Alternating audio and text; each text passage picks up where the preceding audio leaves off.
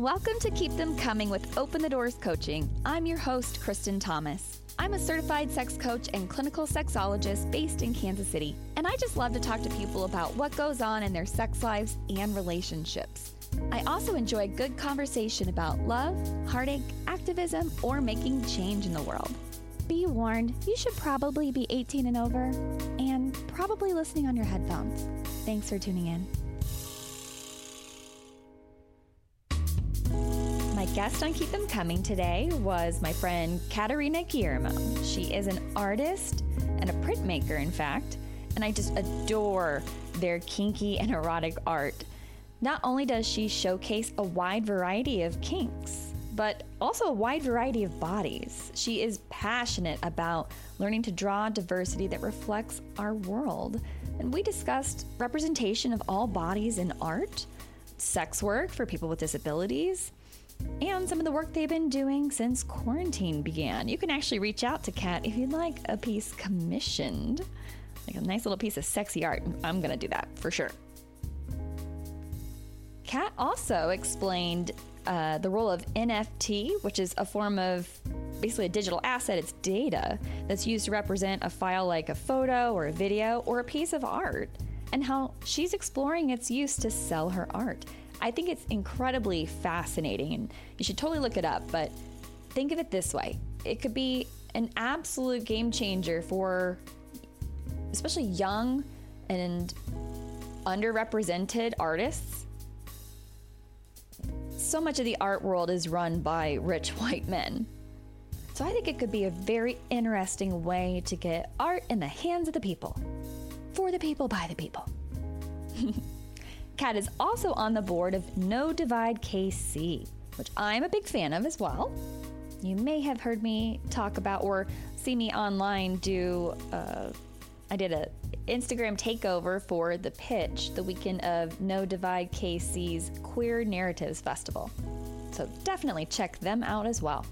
You can find Kat on Instagram, that's the easiest place, at katerina.guillermo. Check the show notes for a link and go like their stuff. I was incredibly appreciative of Kat coming on and helping me keep Kinktober going. Speaking of, join me on Instagram. I will be posting tips and information about kink all month long. You can find me at Open the Doors KC on Insta. Of course, I've got another workshop coming up at the end of the month. I'm going to be running my Cliteracy 102. This is for clit lovers. Now, if you have a clit, you can certainly come to this class, or you can buy the class so that your partner can watch it and learn a thing or two. This class is not as much about learning to please your own clitoris. This is about people who want to please a clitoris better. It's not just for dudes. This is all about closing the orgasm gap. Does not matter what your gender identity is or what theirs is. If you have a clitoris and you want it pleased better by your partner, or you are the partner of a clitoris owner and you want to please it better, you should attend this class. I usually do it on the last Thursday of the month, but I've got a really important event. It's important to me that I have to go to on the 28th, the Innovate Her Awards. So if you're from Kansas City, I hope to see you there. So I'm going to be doing this on Wednesday, October 27th at 8:30 p.m. You can find it on Eventbrite or go to my social media channels, anything. I'll have posts, I'll have a link in my bio, and I'll also put a link in the show notes.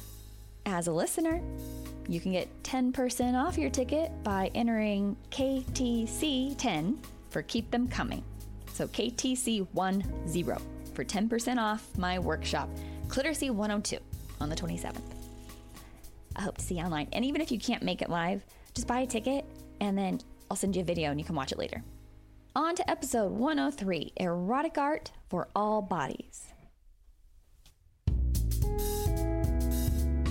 Helping me continue on with Kinktober, which is just, kinky October, is another friend that I made through the internet, because that's the best way to make friends these days. I want to introduce you all to a local artist, Katerina Guillermo. Welcome to the show. Hi, thank you for having me here. So Katerina, Kat, I really appreciate you being on here. I absolutely love your art. Thank you. I with my art, it's either people really love it or really hate it, and it's like when the people really love it, I love how they get involved, and when people really hate it, it's sometimes it's a little too much. But hey, everyone has their, everyone has tastes. For some reason, I just get the most vocal ones out of people. I hear you on that. It's the haters that are sometimes the loudest, but also I think that sometimes the people that protest what we do are just repressing some shit. So, but tell the listeners of Keep Them Coming a little bit more about yourself, Kat. Well, I'm originally from Miami. I moved over to Kansas City to go to the Art Institute. So when I was in college, I studied over there in college and I was doing printmaking. And printmaking is usually a medium that tends to be more inclined in spaces that are large. And when you live in the East Coast or the West Coast or any big city, having a space for printmaking is not really conducive to like bigger cities that are already well developed. Mm-hmm. So printmaking really grew and made a huge boom in the Midwest. In particular, there was this group called, I think, like the Midwest Printmakers Association. And so this was like during actually, I think, either the Dust Bowl or I think it was during the Depression. So people were able to like donate a certain amount of money to this organization, and all these printmakers would send through the mail all these little postcard prints to each of their donors. So like imagine Patreon back then, but this was like instead very cool for a bunch of like printmakers in the Midwest. And some of the money that they made would obviously go to the artists. And then the other part of the money would go towards helping just the community in the Midwest. And a lot of the art was dealing with the Midwest and the landscape. So printmaking has always been kind of like this idea of like community building, which I really love. And it's a very social form of art compared to like other arts where it's very like to yourself. Printmaking is having someone there, drinking while you're printing and communicating with the other people in the studio. So it's just, you don't feel like you're by yourself. And I don't know. It's especially with COVID that has come by, doing printmaking is a little bit difficult because since if you join printmaking, you're doing it for the social aspect. And when you take away the social, you have to find new ways to combat that.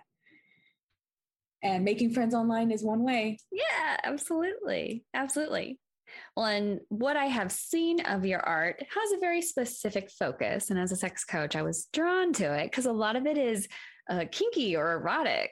So have you always been into drawing like bodies? Or, I mean, artists usually start young. So it's not like I'm expecting to be like, yeah, when I was 5, I was drawing boobs, but maybe you were. I don't know. But tell me a little bit more about what got you into your niche. So with my specific niche, it kind of started off as a joke. It was like when I was in college, and this was when I was in printmaking, I had to come up with a new print for the deadline that was for our little review with all the classmates, and I didn't have work done. So I was really frustrated. And then I was like, you know what? Fuck this. I'm going to make a print of a rabbit dildo. And I'm just going to draw that and print out a bunch of copies because I think that's hilarious. And so I made a bunch of them. And mind you, like, even though I was doing this at the same time when I was in studio, I'm a very like open person. I like having conversations about sex and about like sex positivity, kinks, and like helping people kind of figure that stuff out already, which was already natural to me. And I was like that person. And even in high school where people would come out and be like, Kat, I'm kind of into this. Do you think that that's weird? And I'm like, no, I already found like 20 videos of it on some porn site. So no, you're not alone. There's a name for it actually. And so as I kind of kept making that work in college, it only progressed more. And it was like, you know what, I'm already interested in this. Might as well keep going with this theme of sex and just kind of like self-discovery and positivity. Mm-hmm. So what the irony of this is that coming from a very Catholic Hispanic family, my family did not want to talk about sex. Everything that I knew about sex was by myself via figuring out on the internet or watching porn videos, which, as we all know now, that's not an accurate representation of sex. Correct. But you're like a lot of kids with the religious upbringing or the conservative upbringing, that if we just don't talk about it, then we don't have to worry about our kid like getting into the wrong things. No, your repression is quite literally the biggest issue. It's not about what your kid's going to learn about. It's not about what your kid's going to end up figuring out that they are into. Like, exposure to those things out in the world about sex and bodies don't turn us weird or kinky. Like, we're already innately that person. Like, our kinks and stuff like that develop when we're pretty damn young. Actually, I learned about this today. Usually the age when people start figuring out what they might be into sexually tends to be around 8 years old. Yep. 8 to 10 years old. Yep. And so how are you going to predict what your child might get into at 8 to 10 years old? I mean, I've heard, how many times have you heard from somebody on like Twitter or TikTok or anything else being like, yeah, my sexual awakening was watching Mufasa from The Lion King. Like, that's weird. How do you explain that to a child being like, that might not be what the average person's into, but I guess that's yours? Oh yeah. I had a friend who realized that she was into bondage when she realized how much she loved Wonder Woman, why she loved Wonder Woman. That's great. I love that. Yeah. Maybe she was Wonder Woman doing that to her, and she was, I don't know why. Yeah, there are just experiences that kids have that make them be like, oh, that was kind of fun. Cops and robbers is often the example that they use. I think they use it specifically in that study, that often people who are more dominant wanted the cop role, and people who are more submissive wanted the robber role, like to be caught, to be bound up or handcuffed and things like that. Those proclivities are just manifestations of one day what we're going to enjoy. And I think that's so awesome. I really do. I think that's so awesome, but it's kind of scary to parents. And again, they get into this mindset of like, if we just don't expose them to anything sexual, they're not going to get into kink and they're not going to get into weird shit. Nope. It's going to happen anyway if they're going to get into it. Yeah. I mean, even people are into like sort of that weird, like, ooh, sexy pastor. He cannot be into me, but he could. He's so hot and unavailable. Have you seen Fleabag? No. What is that? Is it on Hulu? It's Phoebe Waller-Bridge. Is that her name? British actress, but yes, she falls in love with a priest. That kind of sounds cute. Mm-hmm. Yeah, it's her. She literally is like, oh fuck, I fancy a priest. What am I gonna do? Yeah, a lot of fun little tropes played out in that one. But even if it's not kinky, just some of your art is simply the human form. Mm-hmm. They're not all bodies that we see in media, which I love. You have diverse bodies. You have diverse kinks on here. Like, I'm seeing a lot of really fucking fun stuff, and some of it's just a body, a form. You can't even tell what size it is. It's just a human body. And I love that, because I think in some art, there's still way too much focus on making it a slender body, cut muscles, there's no fluff. And most of us have something going on with our bodies that aren't what we see on those photoshopped media, pics. So thank you for showing diverse bodies. I appreciate that. Honestly, you don't have to thank me. I was inspired by even artists online. And I would say that this has been kind of like a movement I've seen for, I think, don't quote me on this, I've seen a lot of it happening since the past 6 years. It was not as common because I started with one image in college where it was just like a torso of like an imperfect body with like uneven boobs. And then as that goes more, I started seeing more artists do it. So I started being more encouraged to do that. And I feel like we have all kind of evolved, and we have now gotten to like social media, and we see more different types of cultures and people to be drawing the same white, slender bodies. We're done. That's over. We should be. Thank you. We should force ourselves, even if we don't know, even like the same thing. Like, I need to start learning more how to paint people with darker skin complexions as mine. We should not be painting their palms the same as what the top of their skin is, because there is a distinction between the two. Mm-hmm. So I think we have gone past that. We need to learn how to draw diversely, just like how our population is. Absolutely. Even like you said there, that maybe sometimes the person you're going to draw doesn't have even sized breasts. Maybe they have a little third nipple and you show that. Maybe they've got full bush. Maybe they've got a C-section scar. Like there's so many things that people neglect to depict in art, because it's one thing to have it on a picture of a body. I guess like there's definitely some marketing and advertising campaigns that you just can't hide, like scars or different things, but you have to choose to draw that. You have to choose to draw the thing that's different about this body. And I don't know, do you think that there's something slightly different about those two mediums? Like photography versus like printmaking or like sketching and painting? I think it's really hard to, not to say that it's hard and it's impossible, but it's really difficult to try to change what is already an extreme established sort of mindset in photography, especially when it comes to like published media, because published media is overly photoshopped.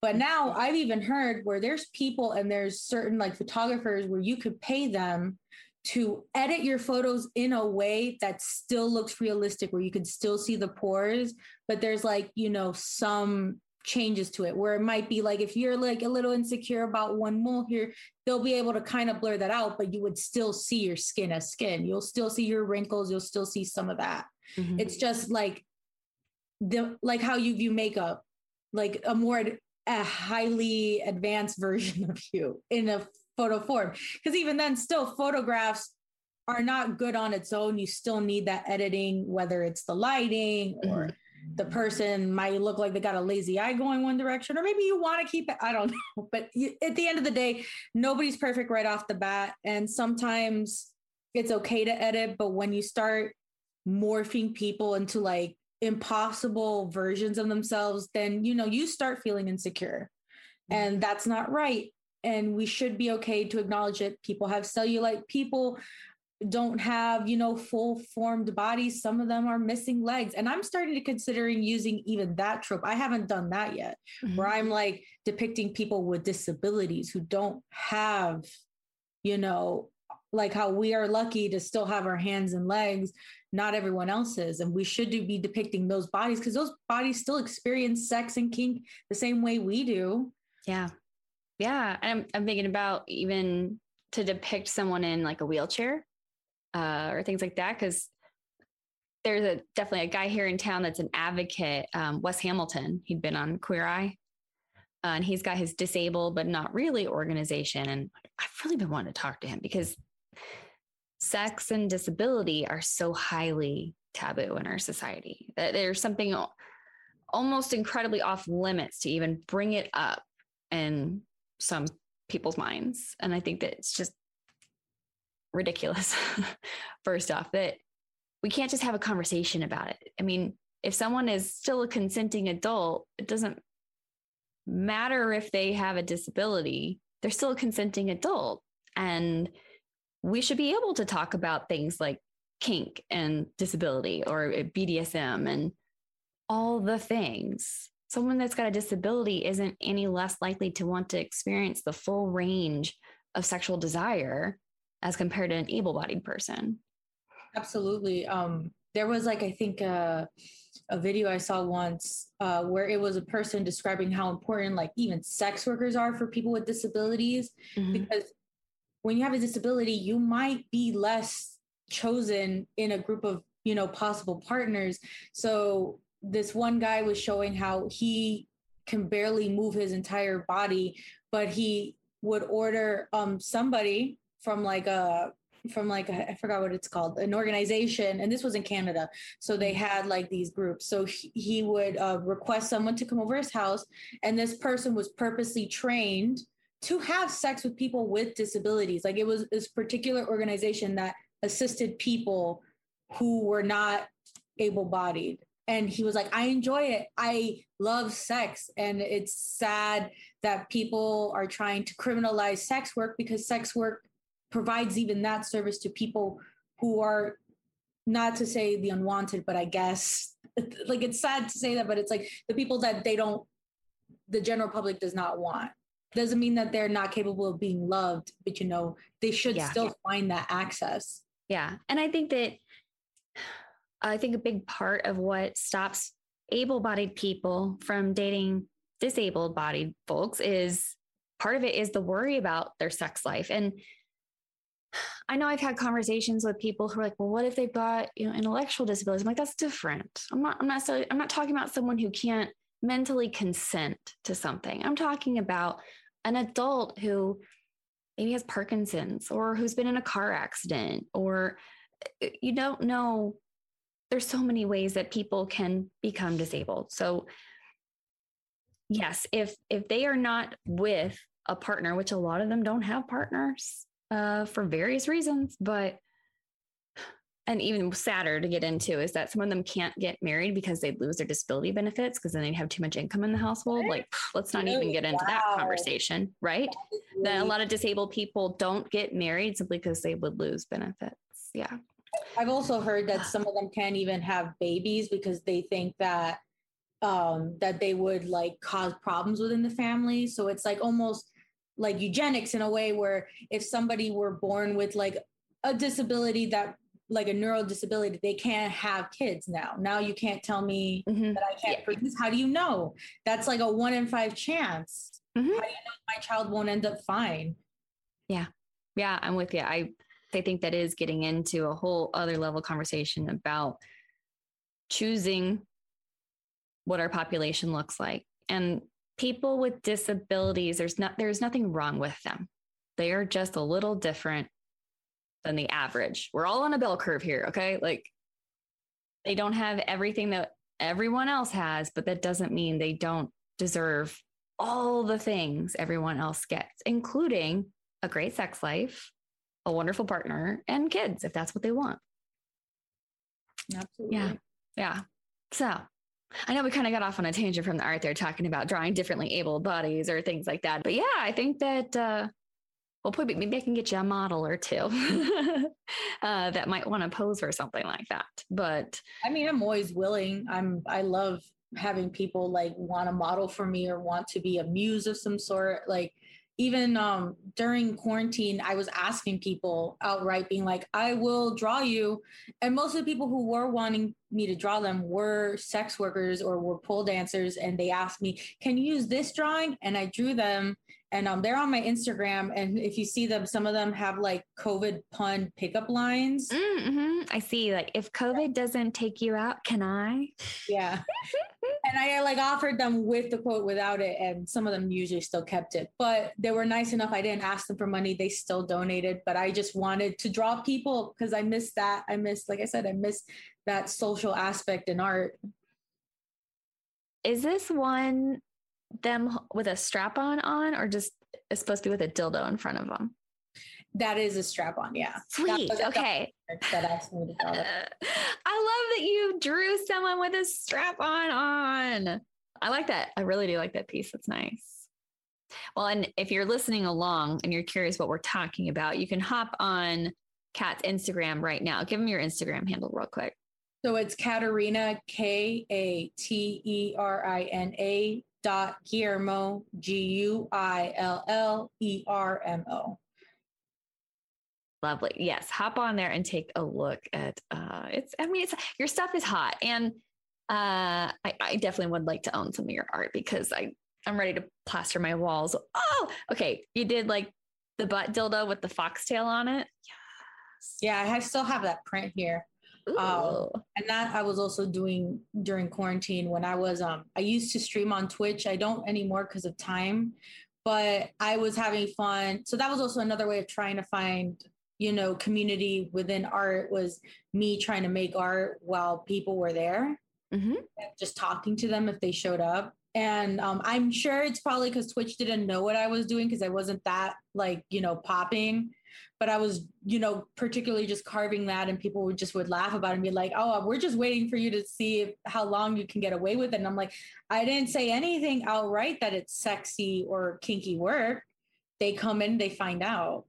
Yeah. What is Twitch's rule Or do they have rules and terms and conditions, I guess, around what you stream? No nudity. Even though you see some of the hot tub streamers and you're like, that bikini is a little tiny and close to being nude, but hey girl, if you're going to make that cash happen. Mm-hmm.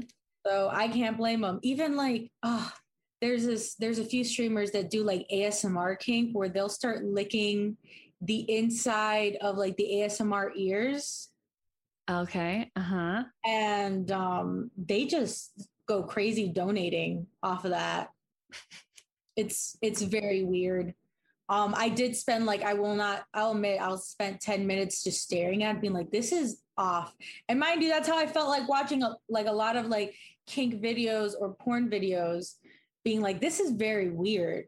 Even my introduction to kink was like a very obscene, obtuse version to kink. So I found... Do tell. So my way of finding into kink was getting into this like type of porn called like machine fucking porn. Oh, okay. So, yeah. Where you see the girl having like masturbating with like a machine that was like man-made and they're just going at it. And I was whether it's like at the end of a drill or it's the seat to the chairs or it's the like the whole machine that's behind her that's fucking in and out a lot. Mm-hmm. And so seeing that, I was like, wow, this is like, I'm just impressed by the craftsmanship of this, but at the same time, what is this? And so it started giving me like other recommendations. And I started seeing people like getting tied up and doing other forms of kink where it's like dom and sub. And I'm like, okay, I think I kind of like this more than that. That was interesting because it was weird. This is what I'm more into. I kind of like this. This is what I want. And so then even while I was learning about it, I started using that more in my art. So it was like every single time I learned something new within the art realm, within the kink realm, I would put that in my art. Mm-hmm. And that would be like the new topic of the day. Or if I wanted to, start poking and prodding stuff that was bothering me from my past in regards to my sex life. Mm-hmm. I would use that in my art. So like my art has been my therapy, has been my research project, has been kind of like the thing that pushes me to learn more. That's like what my podcast has been, that every time a conversation came up, especially if it came up multiple times with people, be like, oh, I definitely need to do a show about this, or something new had come up that a client brought up and I had to do some more research for them. I'm like, might as well make a show about it. Yeah. You sound a lot like me in that regard, that, just kind of get that inspiration and got to make something with it. Mm-hmm.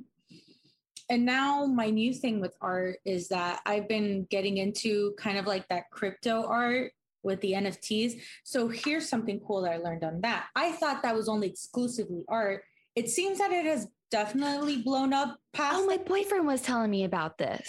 The NFT. Yes. Explain that whole thing. Yes. So where some people are like, why am I paying money for like a picture on the internet? It's actually attached to like lines of code.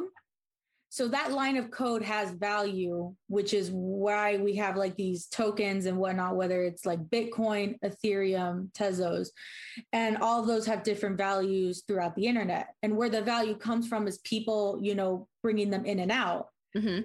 And so what the benefit of it is that you're not, this money is not based off of any kind of government or any centralized form of like centralized currency. Yeah, centralized currency. This is all based off of people and the community within the internet. Anyone can have access to this, which is why people are looking into it more and more. I mean, like, you know what? This government doesn't know what they're doing with their money. We're just going to put our money where everyone has access to it at any time. And what's also good about too is that there's transparency where this money is heading off to. There is no, this money disappears. The money has a line where it heads up. So where it's really cool is that when you buy this art, you have this line of code and that code has value. So not only do you have access to this image, you have access to this valuable line that will kind of appreciate or depreciate, because just like art, that, can fluctuate. So even though like the token can go down, the art can go up. And so you can still flip it and make profit off of it. Mm-hmm. And is this specific to like digital art? It doesn't have to be. There's people who do performance. There's people who do music, people who create fashion. And what's really cool, I've also been seeing too, is sex workers have been getting involved in that. So people can sell their like sexy photos onto the blockchain, which they can even like flip that for more. And what's cool about that too is that now with this digital art, there's that secondary market. And if you put in the line of code that you want 10% of whatever that person gets from getting that profit, it will come automatically to you. Oh my God, that could be an absolute game changer for sex workers that create online content, because that is one of my biggest problems. And that's why there's, I think, been so much conversation around ethical porn, that it's not only about making sure that everyone is consenting and of age and all that stuff. I have a big problem with watching free porn and not knowing who's making the money off my view. Yeah. You know, that maybe that porn, that amateur porn especially, was stolen. That person was doxxed. That thing was released by the ex-boyfriend, and now he's just making money off of it and she's not getting a dime. Like, I'm not okay with that. I want the people who filmed, who were on camera, who did the lighting, who did this, whatever, anyone who was involved in that production, I want them getting the money. And what's really good about that too is that since it's not even, you can have it put onto a platform, but if they want, and if they're really like tech savvy, they don't even have to have it attached to any platform like OnlyFans or Patreon. They can just sell it off their own website, and the money is not even within its own, you know, the centralized currency. It's on its own other currency. So they can't say shit. You could be like, I have my server booked over in Dubai and I'm making money off the internet and I can still cash it out. So fuck you. I'm going to find a way to make that money one way or another. Damn, I love it. Sex workers are some of the most inventive people on the planet. Honestly, they are the people who are always the innovators within some new technology. Oh, this new technology. Oh, 100%. How can I get into it? 100%. My very first episode was, have you ever tried VR porn? And that was something that me and my friend Steven talked about, that with every kind of evolution in technology, especially over the last 30, 40 years. I'm going to have sex with it. It's that, or it's taken off because of porn or sex work. Mm-hmm. Like the reason that we went with VHS instead of Laserdisc was the porn industry. Really? The reason that our phones, the video technology started amplifying or ramping up so quickly, at once we had it, it was like we went from within a few short years of having really, really shitty, grainy videos on these tiny little screens to having like HD quality. That was because of the porn industry. So you gotta give it up to these sex workers. They're making rounds everywhere. Yeah. Even the internet took off because of porn. Have you seen that movie with Luke Wilson? It was all about the beginning stages of online porn. No, please say, what's the name of it? Oh, fuck. What was that movie? I'll have to look it up or something, but maybe I'll look it up for us on the break. Speaking of, let's take a quick break. And then when we pick back up, we can talk a little bit more about your erotic art, but also a little bit about censorship. And I want to know more about what you do with No Divide KC and what they do here in town. It's time for a quick break. I promise it'll just be a minute, so stay tuned. I'll be right back after a few words that help me get paid.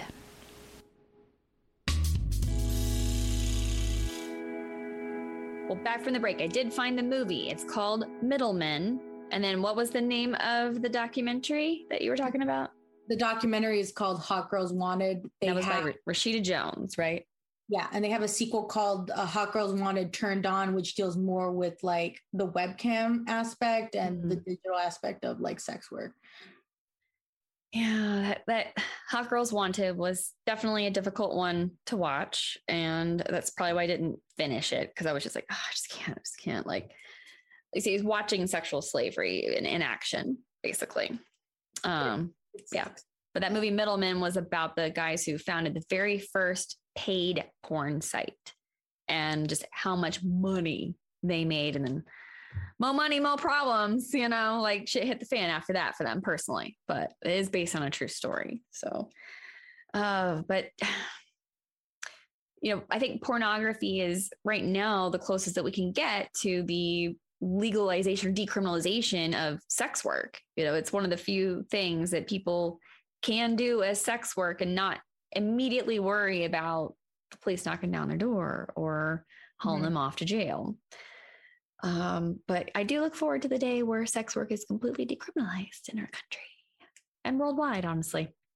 I have seen in some, I would like to say Swedish countries, that they have like drive-in sort of like sex stalls, where in the same place where you can drive in and have sex with this person, in the same respect, they have an on-call doctor and also a therapist on call. So all in that little like kind of drive-in place, they had all this stuff. And I'm like, wow, that's really great. You don't really think about having a therapist on call. You think about a doctor, but not so much of that. And then they said that by doing this, they realized that there has been less crimes with people, trying to, like sexual assault was not as big of an issue as that. Mm-hmm. And that's also like another thing people don't take into consideration. Sex work decreases that. Now, the decriminalization of sex work decreases violence against sex workers. Absolutely. Because when it is criminalized, the sex worker has nowhere to go to report it if there's violence or they're robbed or their customer just doesn't pay. Yeah, they've got nowhere to turn when simply standing up for themselves would get them thrown in jail too. Yeah, and it's a shame. Yeah, I'm a big fan of Caitlin Bailey and their work with the Old Pro Project, and Pucks A Plenty that helps out with them as well. Actually, they were in my last. Well, Pucks was in my last pitch article talking about the OnlyFans debacle. But yeah, if you don't follow the Old Pro Project or listen to Old Pro podcasts, it's all about sex work, being pro ho, but actually about like action, taking action to help change the narrative around sex work. So definitely check them out. Now, with your work, I mean, we all know that you're not allowed to show a human female nipple on Instagram, but do you get much pushback with your art and censorship on that, since it's illustrations? So I haven't personally. I have been told by others that, especially if they have a bigger audience, there will be people that will purposely seek out your work to ban it off of Instagram or any other social media site that might be a little bit off about sex work or any kind of nudity involved, which is weird because there is bigger time influencers who do have OnlyFans, who do have these pages that are constantly okay and applauded for having their bodies out there. But the moment that some smaller business or somebody who is selling their services is doing the same thing, they get knocked off so quick. Yeah. That's the thing that really bothers me about some of the censorship, is that it is more about that person's following and reach, and that there's a double standard. I love seeing Cardi B doing her thing. I love seeing Megan Thee Stallion. Like, it's okay. Give me Lizzo, give me all the twerking, all the big boob, all the bikinis. I don't care. I want to see it. But I want to see that for anyone and everyone out there that's of age to put themselves on the internet. Like, it shouldn't matter if you have 50 followers or 50,000 or 500,000 followers. There should not be different levels of censorship based on your following count. And not just following, even sometimes body types, because there has been plenty of times where I have seen someone plus size that would post a picture of them in a bikini and they will get their stuff taken off because it's too explicit. But their other friend who's white, thin, and able-bodied, they're like, no, that's fine. It's too much. It's too sexual. Just by a change of skin tone, by the change of a body type, it's really absolutely unfair. And then you're wondering, what is Instagram really trying to censor? Who are they really trying to protect? It's very good question. Very good question. I'm at a point where I have actually a little bit more leeway on Instagram, it feels like right now, than I do on TikTok. But I think that's just because people keep reporting my shit on TikTok. But I've been doing Kinktober. on Instagram and just posting words, not like images. It's doing like infographics basically about kink. And we'll see how long they last. Hey, if anything, you just make another account and just keep doing it. That's all that matters, Yeah, I'm already on my second Instagram account. Oh, second Instagram? Really? Yeah. I don't know what happened. I lost my Instagram account in like 2019. I think it was 2018. I lost it after, I think it had been 2018. I think. Well, anyway, point being, I lost it after Global Entrepreneurship Week one year. And I think I know what happened. I think someone fucked with my stuff. So if I ever get any proof that this person did this, I'm gonna sue her ass. Anyway, I wonder if it's the same person is doing stuff to me on TikTok. But yeah, I mean, you'd be surprised. People do have those grudges, and which is weird. Oh yeah, this bitch has got a grudge for sure. Although like I've talked about her before too. It's not that I have a grudge. It's just that I'm tired of her popping up. And yeah. Either way, you know, one of those people who is just like, people just haven't all figured. Some people have figured you out, but not everyone has figured you out yet. And when they do, like, you're not going to be quite so high and mighty anymore, Missy. I try not to think about that too much, just because I also have people that don't like me or I don't like others, but I try not to interact with it because that's bad karma. I don't want that. I know. I try to remind myself of like, just put out the good karma. Like, I don't wish ill for her. I just want people to see her for who she is. That's fair. And I often don't wish anyone ill will or bad things. I just wish them mediocre. Mediocre is probably the worst, because at least with something bad, if you wanted, you could publish a book. If there's nothing going on, you're bored. You're so bored. I want them to be in the medium place with a life of oatmeal. I don't wish them good, because I feel like that's lying. Like, I can't actually wish you something good because you're just fucking awful to me. But I also don't want to wish you bad because it is bad karma. But I feel like just wishing them a life of medium, like, it's just neutral for me. But maybe that is still bad karma. I don't know. I'll find out in the end. Yes. Let's see here. Well, I'm glad to know that you're not at a point where you're having to worry about facing censorship and things like that. So obviously I'm not going to say we're at the end of the pandemic, but things are shifting. Mm-hmm. You know, who knows what the winter will hold for us, but you know, currently you're getting into the NFT and the art space that way. But what are sort of your plans as the world continues to shift? So ideally, if like to say next year, everything disappears and we're all fine. Mm-hmm. I would love to do an installation of all the work that I've been doing all through COVID, because that's what my work has been, is like, I love installations. And now that I'm like trying to push myself to do more and more art and putting myself into more shows, my end goal is for that installation. And what's good about even that digital art is that ability of people who don't have access to be in said location have access to it in a digital format. And that's cool. And just that ability of like getting to, you know, finally get in touch with people and talking with people, because that was also a heavy inspiration for my art, was talking with people with their own experiences with sex. Because my art and my main mission is that when you come to a show or you see my work, that you come out either feeling more educated about something you didn't know, feel like you have been seen and heard. Because if I saw my own art, if I was, you know, in another person's body, I guess, I would be like, wow, thank God someone's making art about this. I feel great knowing that, you know, someone's putting the message out there, because I just don't want to feel alone in my thoughts and my ideas about sex anymore.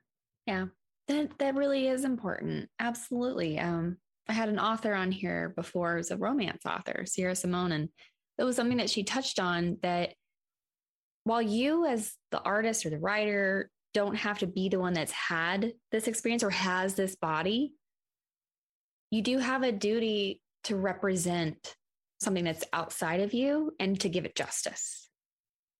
So, because it's up to people who are out in the world making things to show something besides themselves. So you're doing a great job with that. And it is important to the people who are viewing your art to see themselves depicted in art, not just the status quo. I think like I said, we've grown beyond that. We have already reached perfection. Now let's go for reality. Let's stop trying to be this idealized version like we kept trying through all the 2000s. I think we need to stop. Yes. Also, I do love your sketch that you did of Divine, especially because it's from Pink Flamingos. I love Pink Flamingos. For those that are not familiar, Pink Flamingos is a John Waters film, and it's got a pretty insane plot line. And then, there is a scene where there's some fecal matter getting consumed. Murder, fecal matter, and absolute debauchery. Mm-hmm. That's the only way you can ever have a Divine John Waters collaboration. Have you also watched the Divine documentary? I haven't seen the documentary, but I will have a story. So I did show my partner Female Trouble. That was his first Divine movie. And he was like, wow, I've seen the other John Waters movies, but this is a lot. And I'm like, but it's perfect. It encapsulates everything that John Waters wants to do with his films, which is show the grimy, the dirty, and make it the beautiful and the desired, because all his characters want to be the opposite of what the mainstream is. And that's his idealized world, is the imperfect getting the highlights. Because even his actors are not all perfectly shaped persons. They all have like disabilities and some deformities here and there, and they're shown a light on. Yes. Sometimes even given like the leading role. Yeah. I love the way that you put that. I've always been a big John Waters fan. And there's definitely people who are like, oh, what? I'm like, you just don't even understand. So you sum that up beautifully. I'm not like, I didn't ever study art or say film or things like that. So you've got all those beautiful words probably from art school that helped you be able to like dissect that. Love it. Art school just lets you have a degree in knowing how to bullshit your way. I'm sure. Yes, that's what some of my art friends have said. But one of my dearest friends was a photography major, and some of the ways that she describes things, I'm just like, the fuck did you pull that from? Oh yeah, wait, that's probably your art background. Yes. But I still love hearing it. Speaking of art, you were on the board for No Divide KC, right? Yes, I started becoming part of the board during quarantine. I was really wanting to be a part of like some group that was making a change through the city, and No Divide was offering open volunteers. And I'm like, I want in, let me in. I want to be a part of something different to help out the community. And No Divide is that place. And we have done a lot of awesome events. Recently, we had just finished Queer Narratives, which was so much fun. It was. And for anyone who was not there, it was essentially just 2 nights.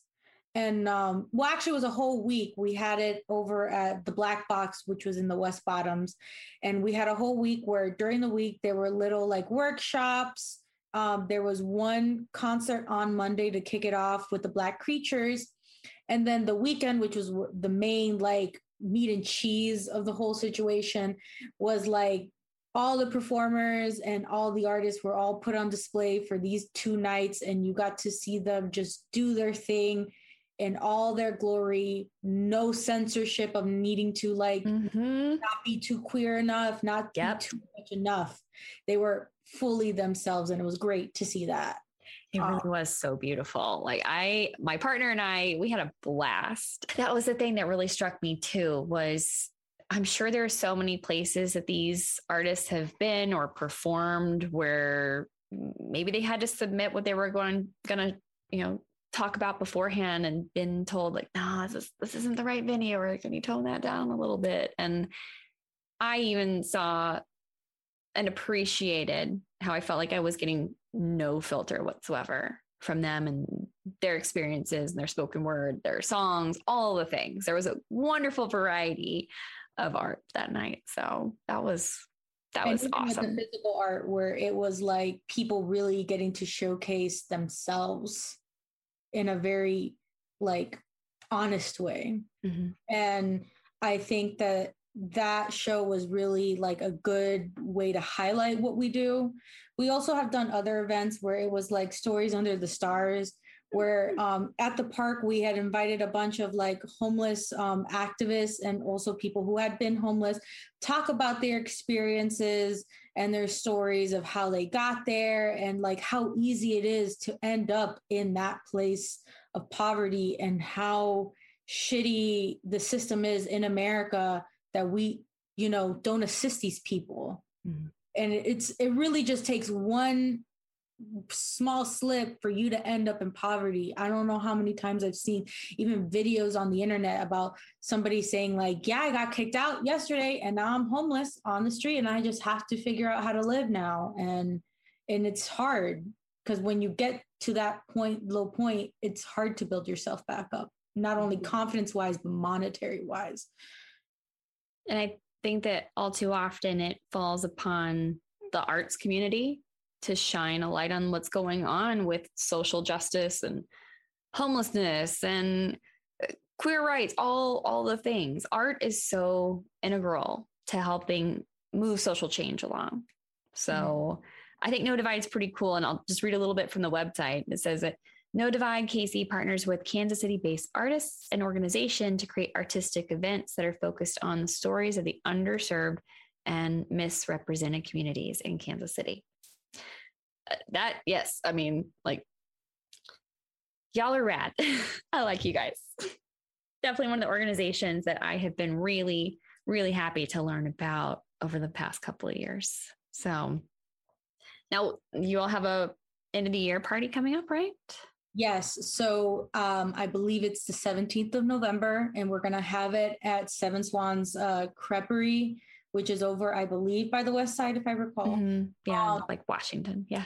Yeah. So if you, there is tickets because it is our end of the year fundraiser to, raise funds to be able to put on these shows again, to put on these other bigger performances, and to eventually get Stacy and Emily, who are the two people who created the organization, this wonderful couple that just after the Trump election, they decided, you know what, we need to do something right now. We can't sit here doing nothing. And I'm glad that they felt that need within themselves. Mm-hmm. And so by donating and being, coming to our organizations, you are helping that dream to become a reality for not only them, but for the artists who have a space for just themselves, So come out, don't, feel free to be yourselves in our place. We want you to be welcomed, Yeah, absolutely. I actually ran into Stacy and Emily the other day when I was out on a patio having sushi. Yeah. And also I have to give a shout out to Tanith, which Tanith is, she's heavily integrated within our group because she's our social media. She's now our vice president, and everything that you see graphics wise within No Divide, they're the ones who did it. Nicely done, Tanith. Yes. Well, before we wrap up this evening, is there anything else that you'd like the folks to know about yourself? I mean, of course, I'm going to give you a second to plug like how to get a hold of you, or how to buy your art online or in person or anything like that. But yeah, anything else that you want to leave the audience with for the evening? Right now, I do not have any art for sale. Hopefully by middle of the month, I will be starting to sell that digital art that I've been mentioning. I have other social media accounts, which is my Twitter at @Kat, _Guillermo, GUILLERMO. And my Instagram again, which is Katarina.Guillermo. And those, I think, are like the two main ones. If there's other ones, they're on the link tree on both those main social media accounts. So yeah.